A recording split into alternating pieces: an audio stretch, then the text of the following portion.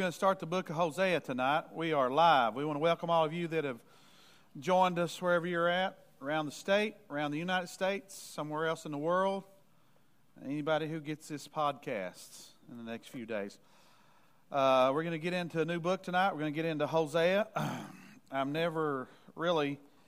not amazed anymore every time I go back and study something again of how much I learn new. God's Word, His riches are unsearchable. You cannot get to an end of a God in whom there's no end. Right? He's infinite. So we're going to study Hosea, and you're going to see some stuff that I hadn't seen before, and I'll share it with you. Maybe you've seen it. But a lot of times the smaller prophetic books are overlooked. Unfortunately, they were called minor prophets, which there's no such thing as a minor prophet. Does that mean they were like 12, underage, or does it mean they're lesser? In any case, neither one of those is true, most likely. There were a few men like Josiah, who was 8 years old when he went to the throne. There's some young men, Timothy, Joseph, Daniel. But Hosea is a form of Yahshua, or Yeshua, means God's salvation.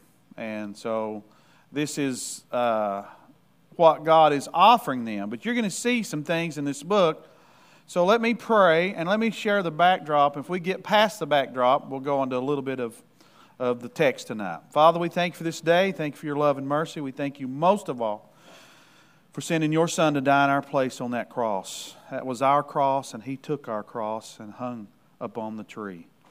We thank you, Lord, that you've not left us in the dark. You've called us out of the darkness into the light, and your word is a lamp unto our feet and a light in our path, and we're so thankful.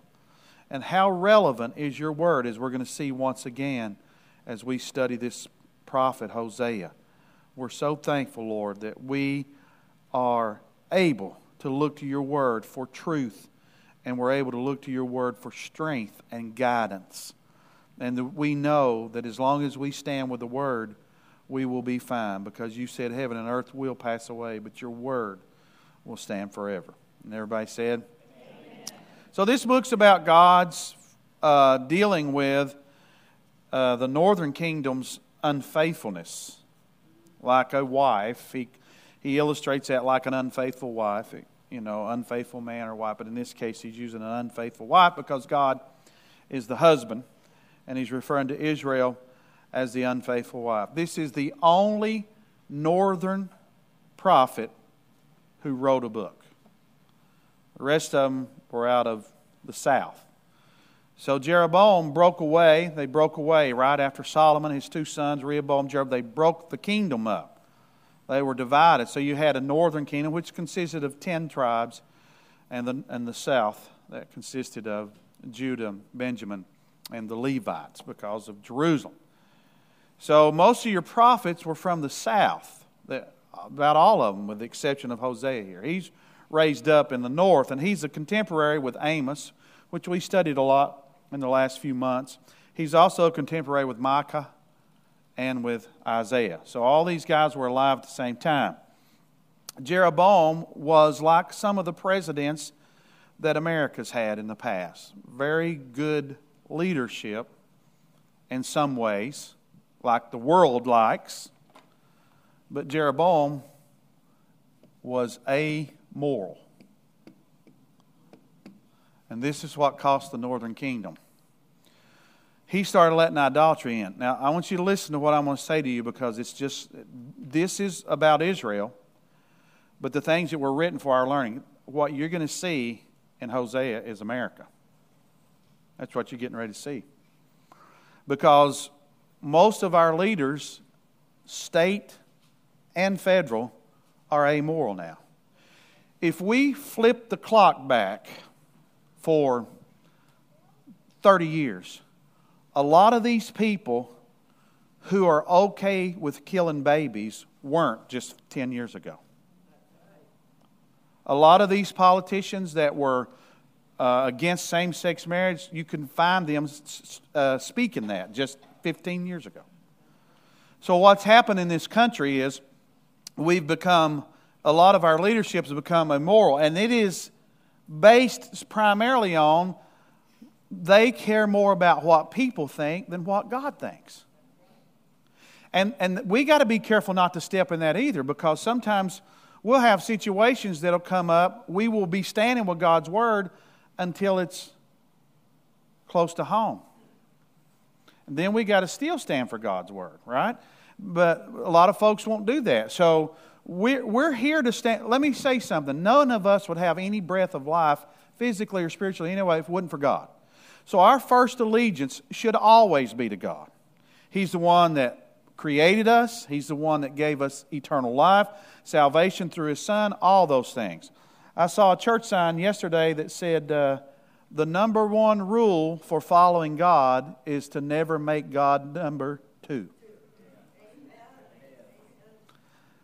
And so no matter what the issue is, so Jeroboam became a moral guy. He did anything. Let me give you the definition for that just in the English language. It means no moral distinctions. You do your thing, I'll do mine. Who cares what's right or wrong? No moral distinctions or judgments. Not caring about right or wrong, somebody who's amoral. No concern about behavior, and no concern for what is right or wrong. And we've seen that spread throughout this country. Now, if you remember when I preached on Amos and taught on Amos for a season, we found out how it's possible, like the New Testament talks about, there'll be a great revival and a falling away at the same time. Because what happened in Israel, the nation got judged, but there were pockets of revival. Josiah was one of those pockets of revival. So some people were flourishing while the whole nation was getting plundered. And I think that's what you're going to see in America. I won't argue with this, but I'm just going to tell you how firmly I believe. I don't believe America's turning back to God as a nation. I don't believe that. But I believe you're going to see pockets of revival. Because the Bible also says all nations will come against Jerusalem. You know what all means? It means all. And when you're coming against Jerusalem and you're cursing Abraham according to Genesis 12, you're not going to get blessed. You're going to get in trouble. So America's going to fall in line with that eventually. My prayer is that it happens after we're gone, the rapture.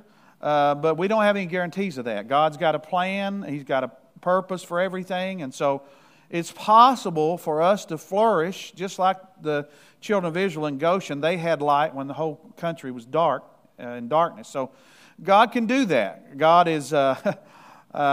I'll tell you how big God is. I was discussing this with several of you before church about how I saw where a jaguar could hold its breath underwater 20 minutes. Can you believe that? I couldn't, so we looked it up again to make sure it was true. And so it's 15 to 20 minutes. A jaguar cat can hold its breath underwater for 15 or 20 minutes.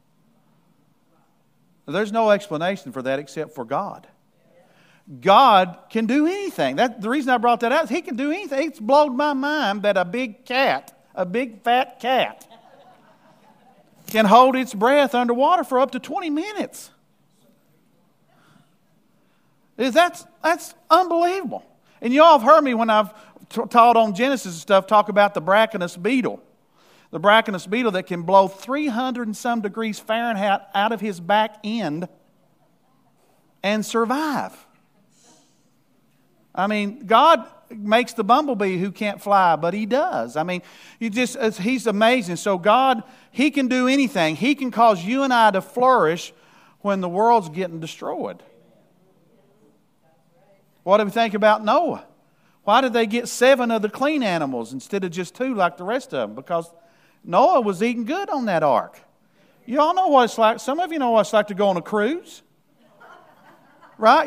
Do you think Noah wouldn't having all those nice meals because they brought the clean animals? They brought 7 of them. He was going to eat good while he was floating on the high seas. So your God is able to do far above what we can think or ask. So to be amoral is to come to a place like this country's come to. Don't judge that person because they can do their thing and they can pray to their God. And you see how far along we've got with that. You know, in fact, we have some institutions and some churches that say, you pray to your God and I'll pray to my God, and then we'll all come together and pray to that one supreme architect in the sky. So we've really dropped the ball here, but a nation that walks away from God has nothing good to look forward to. And we've got a whole list of people and nations in this, and not only that, but in our history books, as we've watched nations be destroyed even over the years after the Bible has been written, the nations that forget God. In the book of Psalms, the Bible says the nations that forget God will be turned into hell. Turned into the grave is probably the more specific rendering there. But there's nowhere to go if you walk away from God. Individually, family, nations, whatever. There's nowhere to go if you and I walk away from God. He's the only one that owns truth. None of us own truth. And I've heard some of this lingo in our culture lately. I have my own truths. No, you don't. No, you don't. But they use that to disguise their sin. This is my truth, right? The Bible says there is no private interpretation of truth. There's one truth embodied in the Son of God, who is the Word of God, and He gave it to us in His Word. So we're in a bad way as far as finding our way as a group, as a nation, because there's just so much. And you're going to be astonished here, because here's some things that they did that Hosea is going to call their hand on. Jeroboam was good. He was a good politician. He was good at it. But he was amoral. He was anybody's dog that would hunt with him. I had a lady in the church years ago who worked for a powerful politician in this state. And she came to me after service one time and said, I'm in a dilemma. And I said, why? She said, because I'm taking phone calls for his campaign. And so I asked him where he stood on abortion. And he said, when they call you, find out where they're at, and that's where I'm at.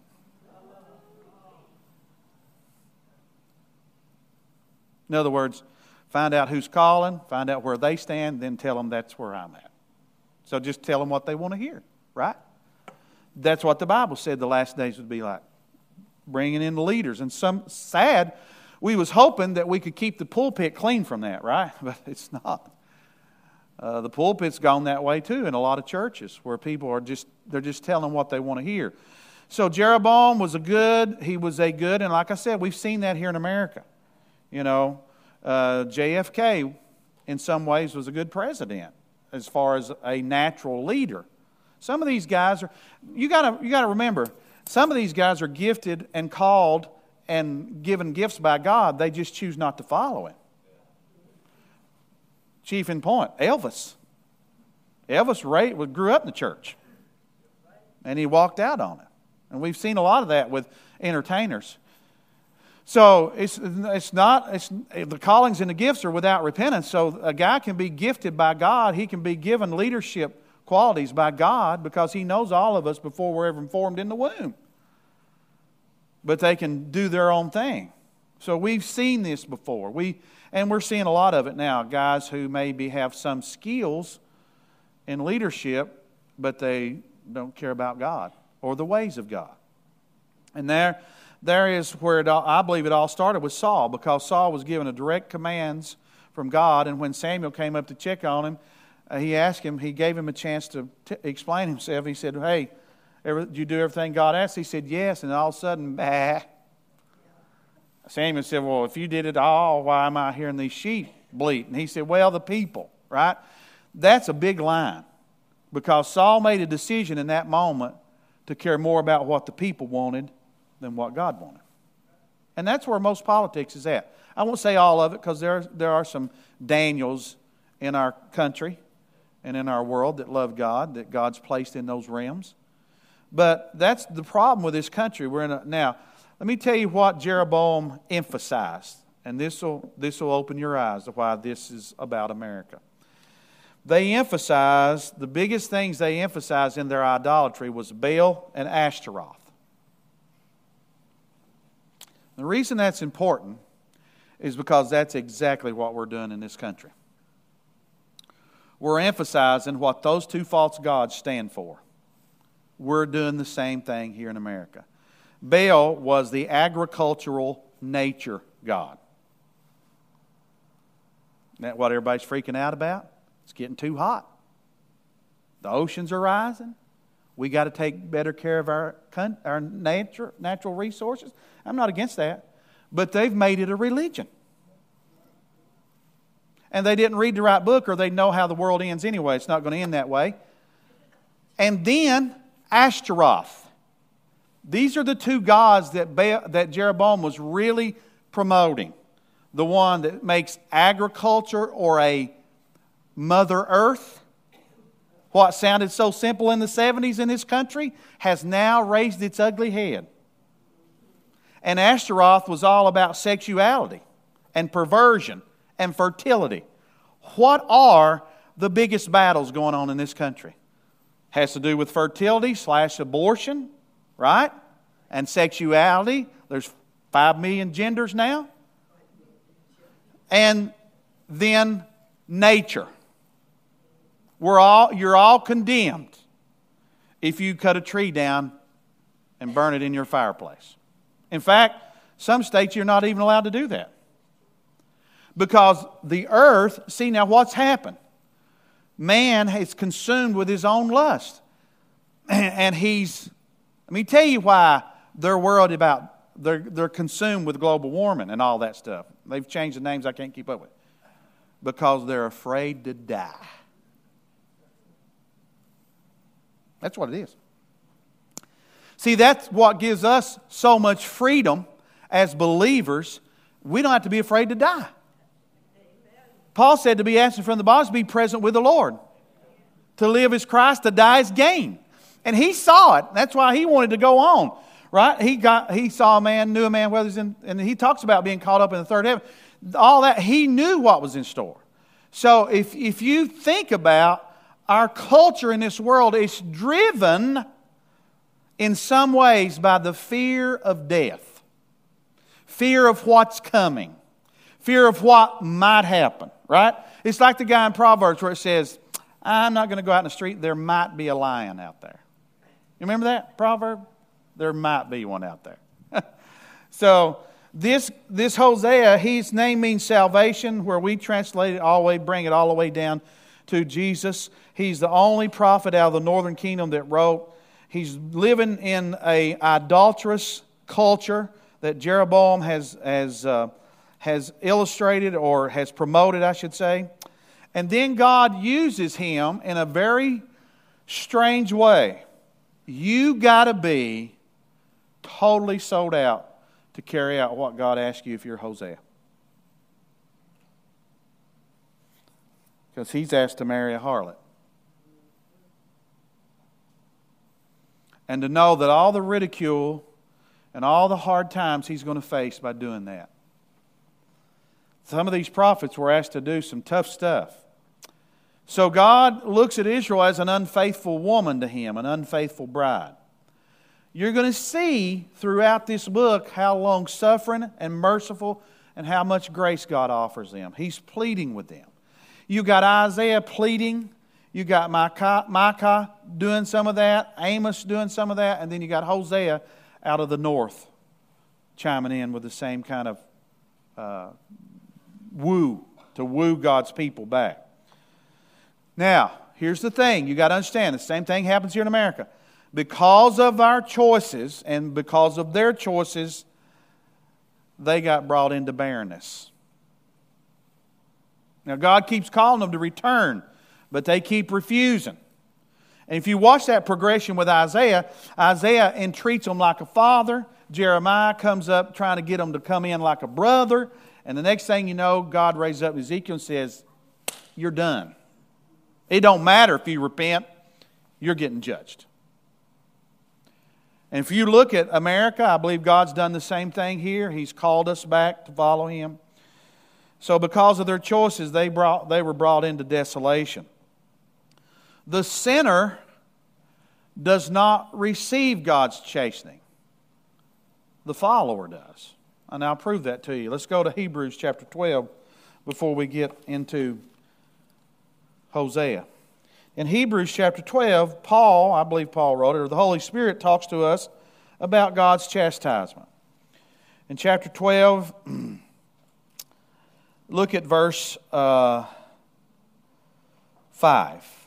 12 and 5.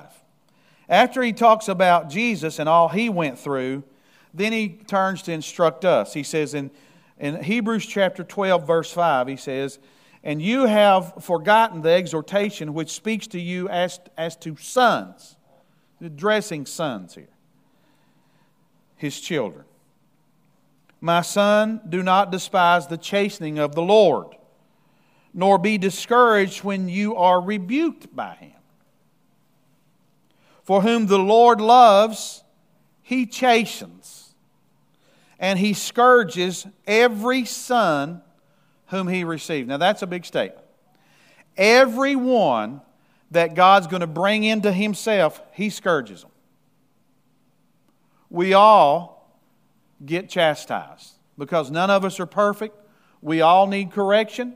We all need God's intervention into our lives, steering our lives and calling our hand on certain things, rebuking us, reproving us. That's part of the Christian walk. It gets a little stronger. He says, if you endure chastening, God deals with you as with sons. For what son is there whom the Father does not chasten? Now think about that. He chastens all of His offspring. Every single one of us. And He says, but if you are without chastening, of which all have become partakers, then you are illegitimate and not sons. I did not discipline the neighbor's children. I disciplined mine. And you didn't do that either unless you want to get in a fist fight with a neighbor, right? You and I discipline our own children. We don't discipline the neighbor's children. And so, when you get into Peter, God said judgment will start at His house first, and then He's going to judge the world. Nothing leaves a worse taste in anybody's mouth in the community for a dad and a mother to come into situations that's tumultuous and shout and get on to everybody but their own children. Makes us all want to puke, don't it? And God doesn't do that either. God's not going to judge the world and not judge His church. So Peter said He's going to judge. Judgment will begin at the house of God, and then He's going to turn to the world. Now, if you notice, we've been watching that. We've been watching God work on His own house probably since the 60s, but it really kicked into high gear in the 80s. God started cleaning up His house because the end is near. And so God judged His own house first. You and I have watched the tumultuous things that whole denominations have went through because God's cleaning His house up. It'll leave a bad taste in everybody's mouth if you chastise everybody's child but your own, and your child's right in the middle of it. And so God's going to judge His own house first, then He'll judge the world. He says, if you are without chastening, of which all have become partakers, then you are illegitimate and not sons. Furthermore, we have had human fathers who corrected us and paid them respect. So we've treated them right. Paid them respect. Shall we not much more readily be in subjection to the Father of spirits and to live? For they indeed for a few days chasten us as seems best to them, but He for our profit. As I said Sunday, we don't add anything to God. When I came to God, they didn't wipe their brow and say, whew, we finally got Him on our side. Well, we can go somewhere. That's not how this works. He's all God, whether we show up or not. For God to be omnipotent means He exists internally. Do you know that cannot be said about anyone else except for God? That means for God to be omnipotent and to be the God the Bible proclaims Him and what we've seen Him to be, that means He needs nothing outside of Himself to exist. That's the only being in the universe that can be said about. Even the devil's created. And all the angels. So we are reliant on God's love, power, system, creativeness to survive. But God exists internally. He's always been. So when I come to God, I don't make Him any more lovely. I don't make Him any more powerful. I don't make Him any more apt or able. He's all God whether I show up or not. So when God does things in our lives, He's not doing it. You know, let's be honest. Did you ever challenge your child or get onto your child in public? And maybe you felt bad about it later? Maybe you thought you should have handled it behind closed doors? I felt that way when my dad done me that way. Let's get to the house and deal with this. But sometimes we're reactors, aren't we? Myself included. We react, and the reason, now listen, the reason we're disciplining them in part is because we're embarrassed.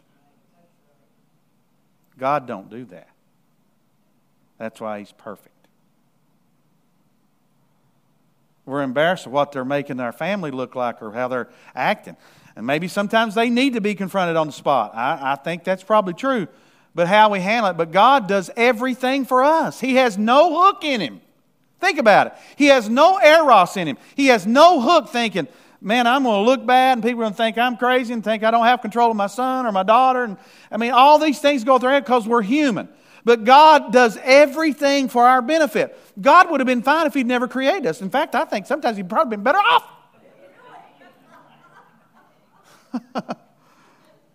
As I look in the mirror, right, myself, I'm thinking, woo, I like what one verse said. He said, if we knew what free will was all about, we'd have said, here, God, you can have it back. We don't want it. Right? Don't give us that. But that's, you've heard me say this before, that's the only way a relationship can happen. So God doesn't force Israel. He uses Hosea the prophet to woo them back. That's His desire. But a forced relationship, we call that rape, right, in this country. Something that's forced has no value relationally. So God's all God. What was He after? He was after a relationship. We don't bring nothing to Him. We don't come to God and say, hey, this will help things go a little better, so we're bringing it to. That don't happen. So God is just in love with us. The Bible says we bring Him pleasure. We're like His children. We are His children.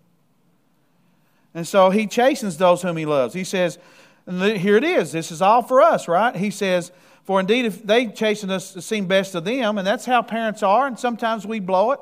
Listen, all my children are grown, but they can all tell you probably that I have asked them to forgive me at times because I overreacted when I was trying to discipline. I got in the flesh. So I've had to ask for their forgiveness before. But here he says, but for our profit, he says, but He, speaking of the Lord, He does it for our profit, that we may be partakers of His holiness. So chastening, and I'm going to say this, I'm not going to define it for you tonight, I'll define it for you in another session. But in the New Testament, chastening includes physical hardship. It's part of the Greek word. I know we all just want God to just come by and say, boo, and leave us alone and not be too hard. But sometimes it's physical things. And I've been doing this for a long time, and I've seen people go through physical things that's got their attention, and God's put them where they need to be after that. Maybe all of us could testify to that to some degree. And he says we're getting trained by it so that we can be a partaker of His holiness. And then here's the key, and all of us feel this way, and even as maybe being disciplined ourselves in the natural when we were growing up. Now, no chastening seems to be joyful for the present, but painful. Nevertheless, afterward it yields the peaceable fruit of righteousness to those who've been trained by it. Peaceable fruit of righteousness. Think about that. That our training requires discipline in this journey. That God's not always going to speak sweet nothings to us. Sometimes He's going to correct us. Sometimes He's going to put us in our place. I've had that happen. And so God confronts us. I had that happen about a year ago that I shared a couple of Sundays ago. I mean, God put me down. I knew it was coming. And some of you probably even heard me say it before. God came into my room, into my home that day and confronted me about the situation with losing the little girl that I was really struggling with. He had me down physically. I couldn't hardly move for about 8 days. And He had my attention. And then about 6 or 7 days into those 8 days, he showed up at the house one day. And I knew it was coming.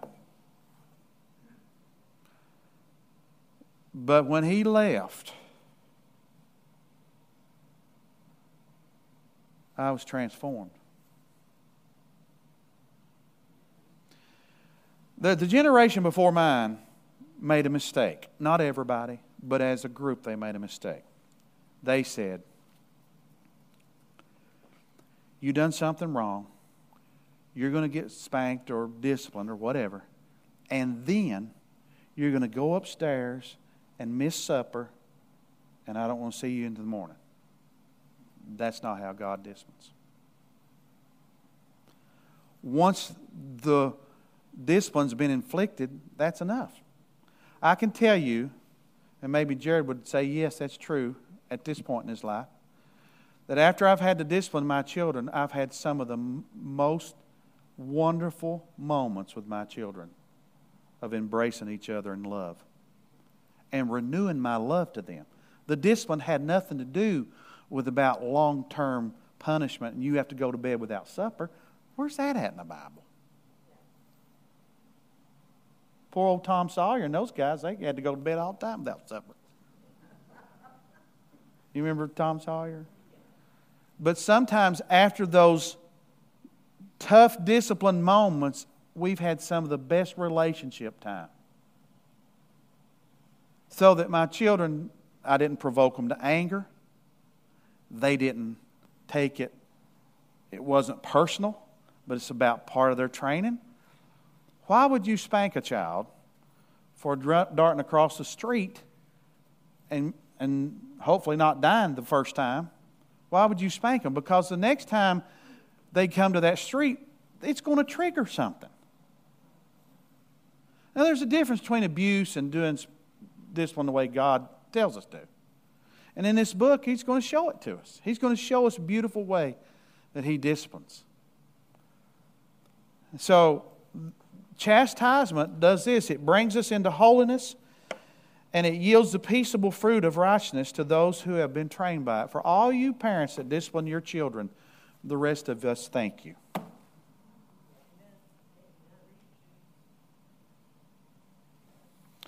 He says, now no chastening seems to be joyful for the present, but it's painful. And that's true.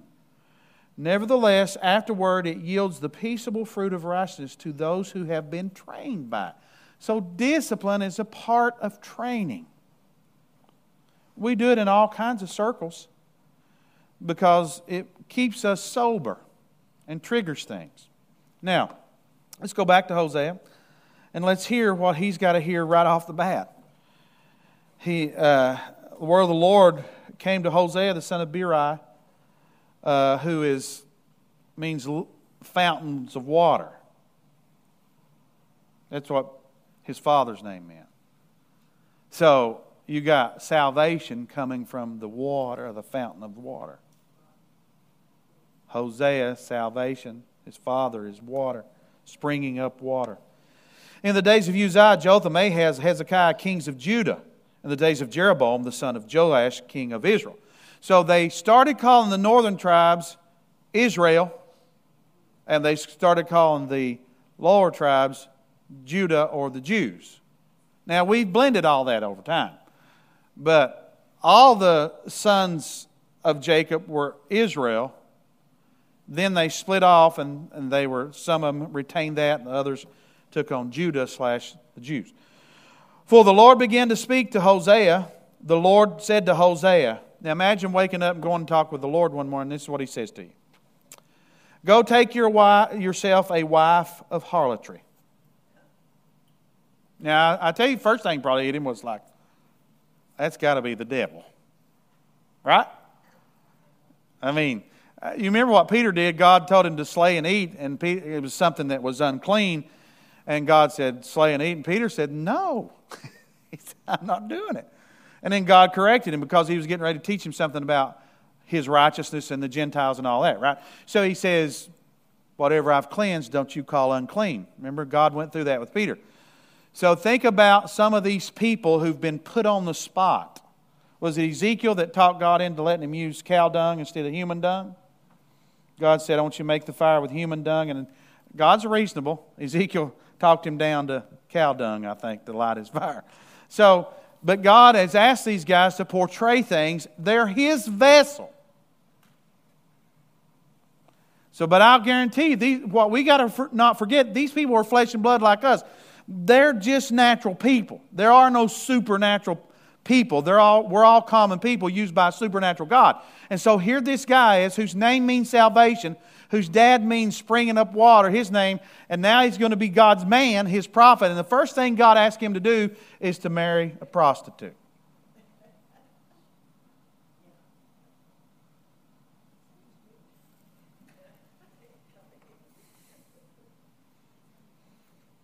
Then, if you go through God's Word, you're going to find all kinds of people that He redeemed that used to have bad ways. But you know what? If we look at them and say, well, they were bad people, we're not seeing ourselves. Because the Bible says if you break the law on one point, you break the whole law. So it doesn't really matter what part of the law you break it in, you're still breaking the law. Rahab was a harlot. And she was the only one that could figure out what was going on.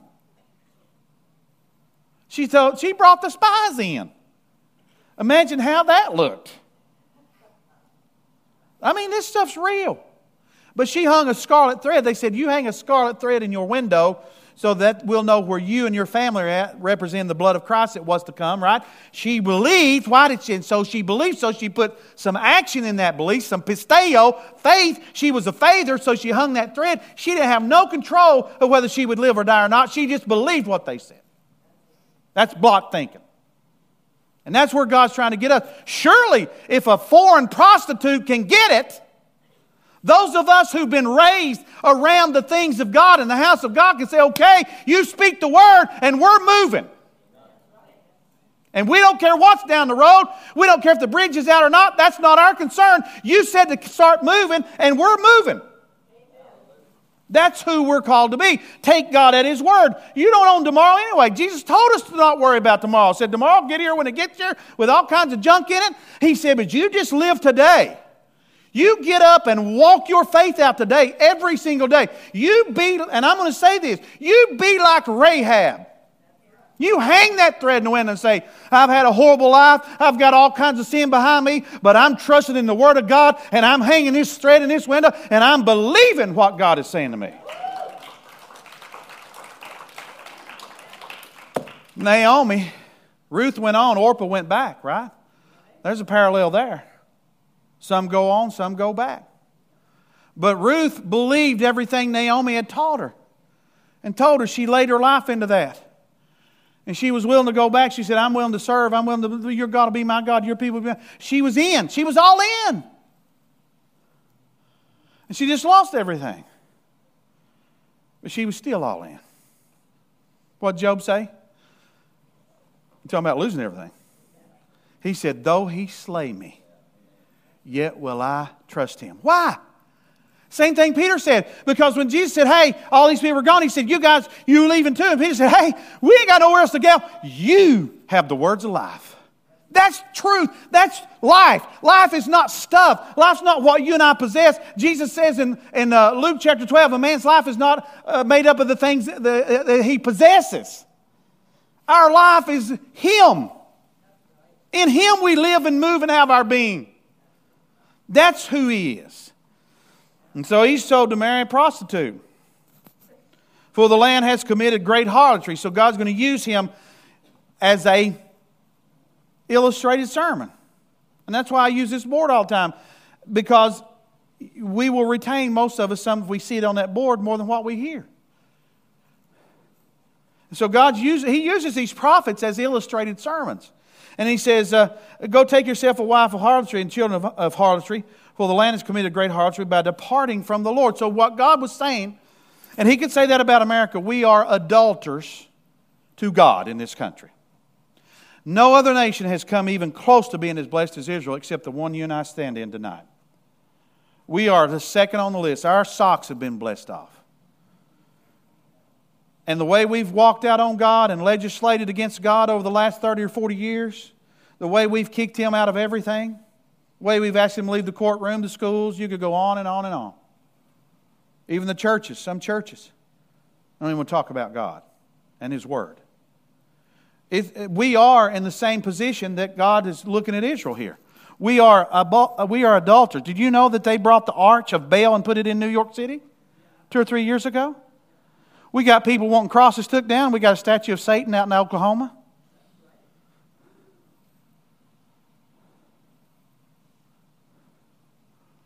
And here's where it's at with Christians.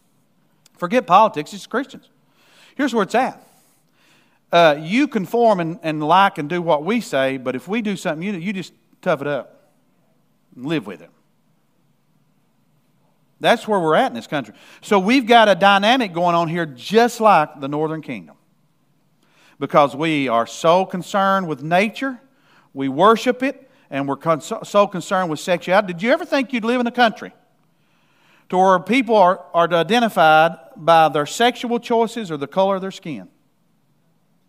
That's how everybody wants to be identified now.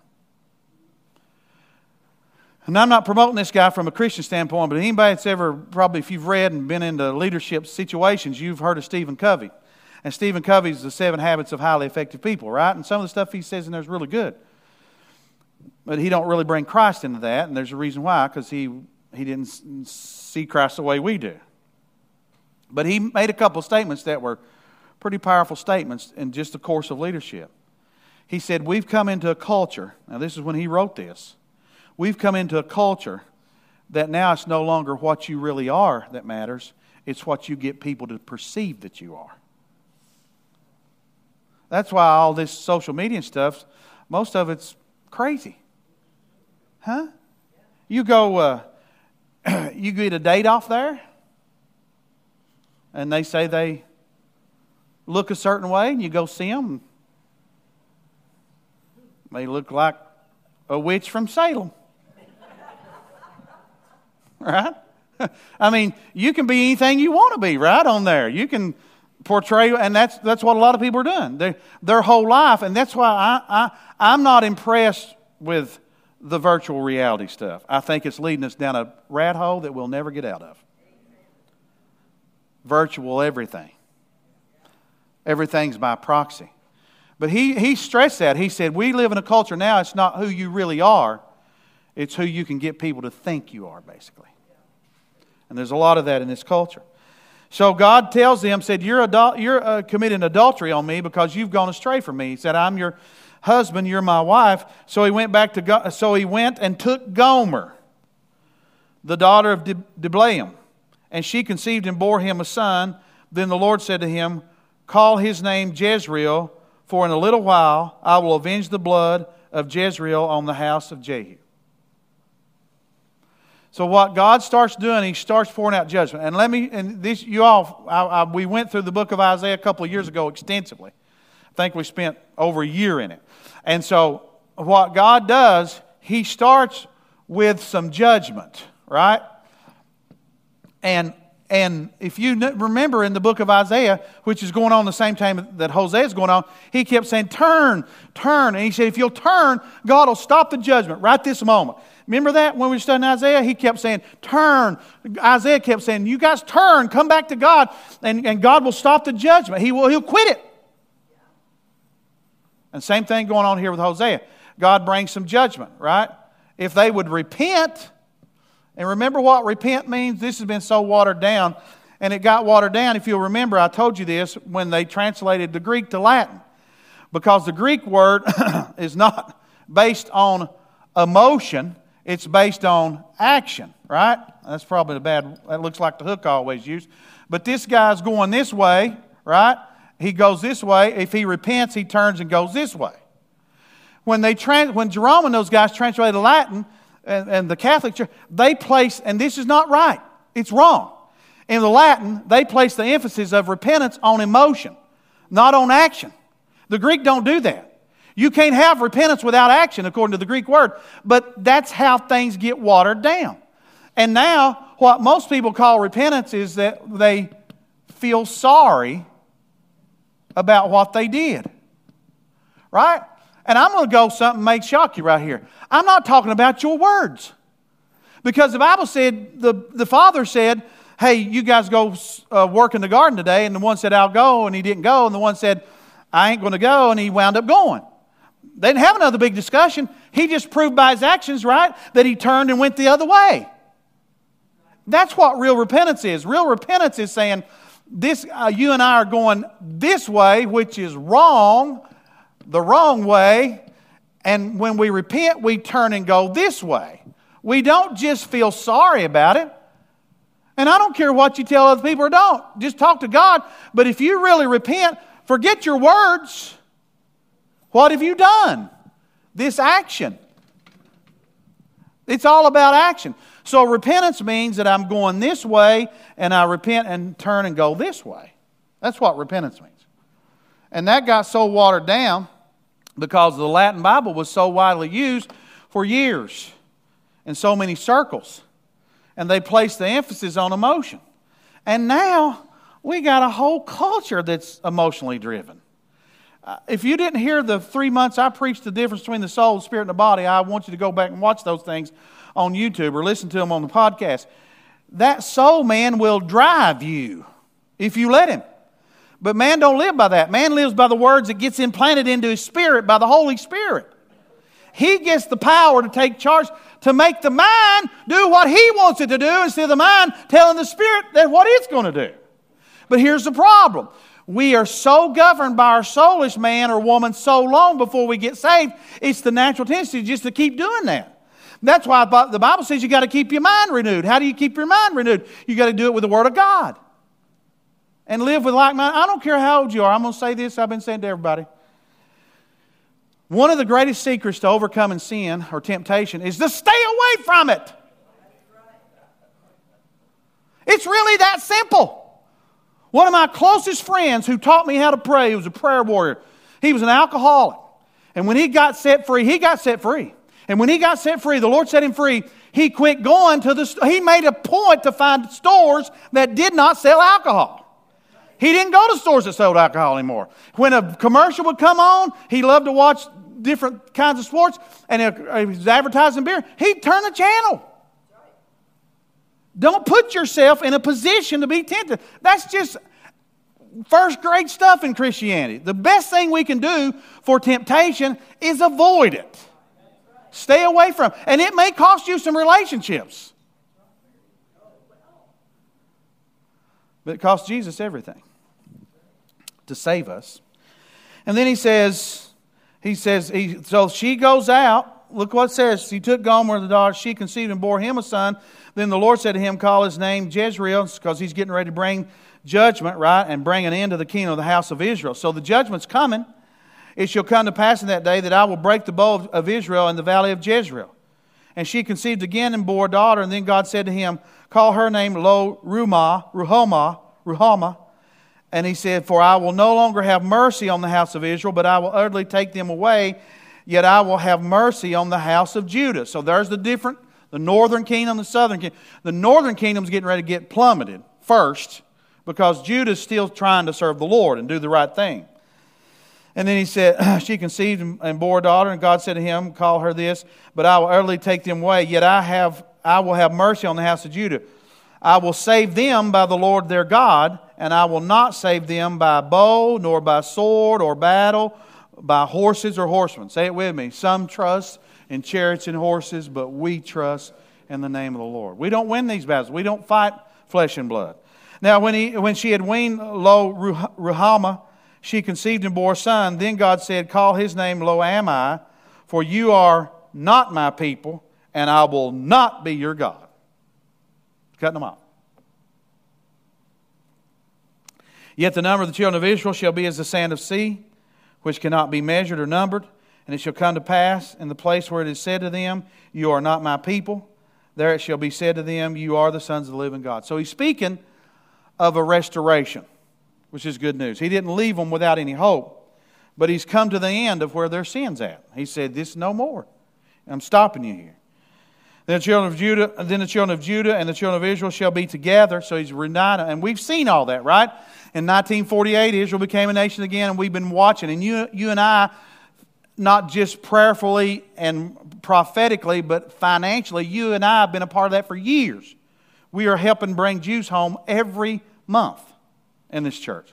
That's part of the end of time. They're gathering back home. They're gathering back as one, not as a divided nation. And he says, the children of Judah and the children of Israel shall be together and appoint for themselves one head. They shall come up out of the land, for great will be the day of Jezreel. Say to your brethren, my people, and to your sisters, mercy is shown. So God is full of mercy. He's full of grace. You're going to see that in this book. But they're so stubborn. They're so hard-headed that they wind up getting judged anyway.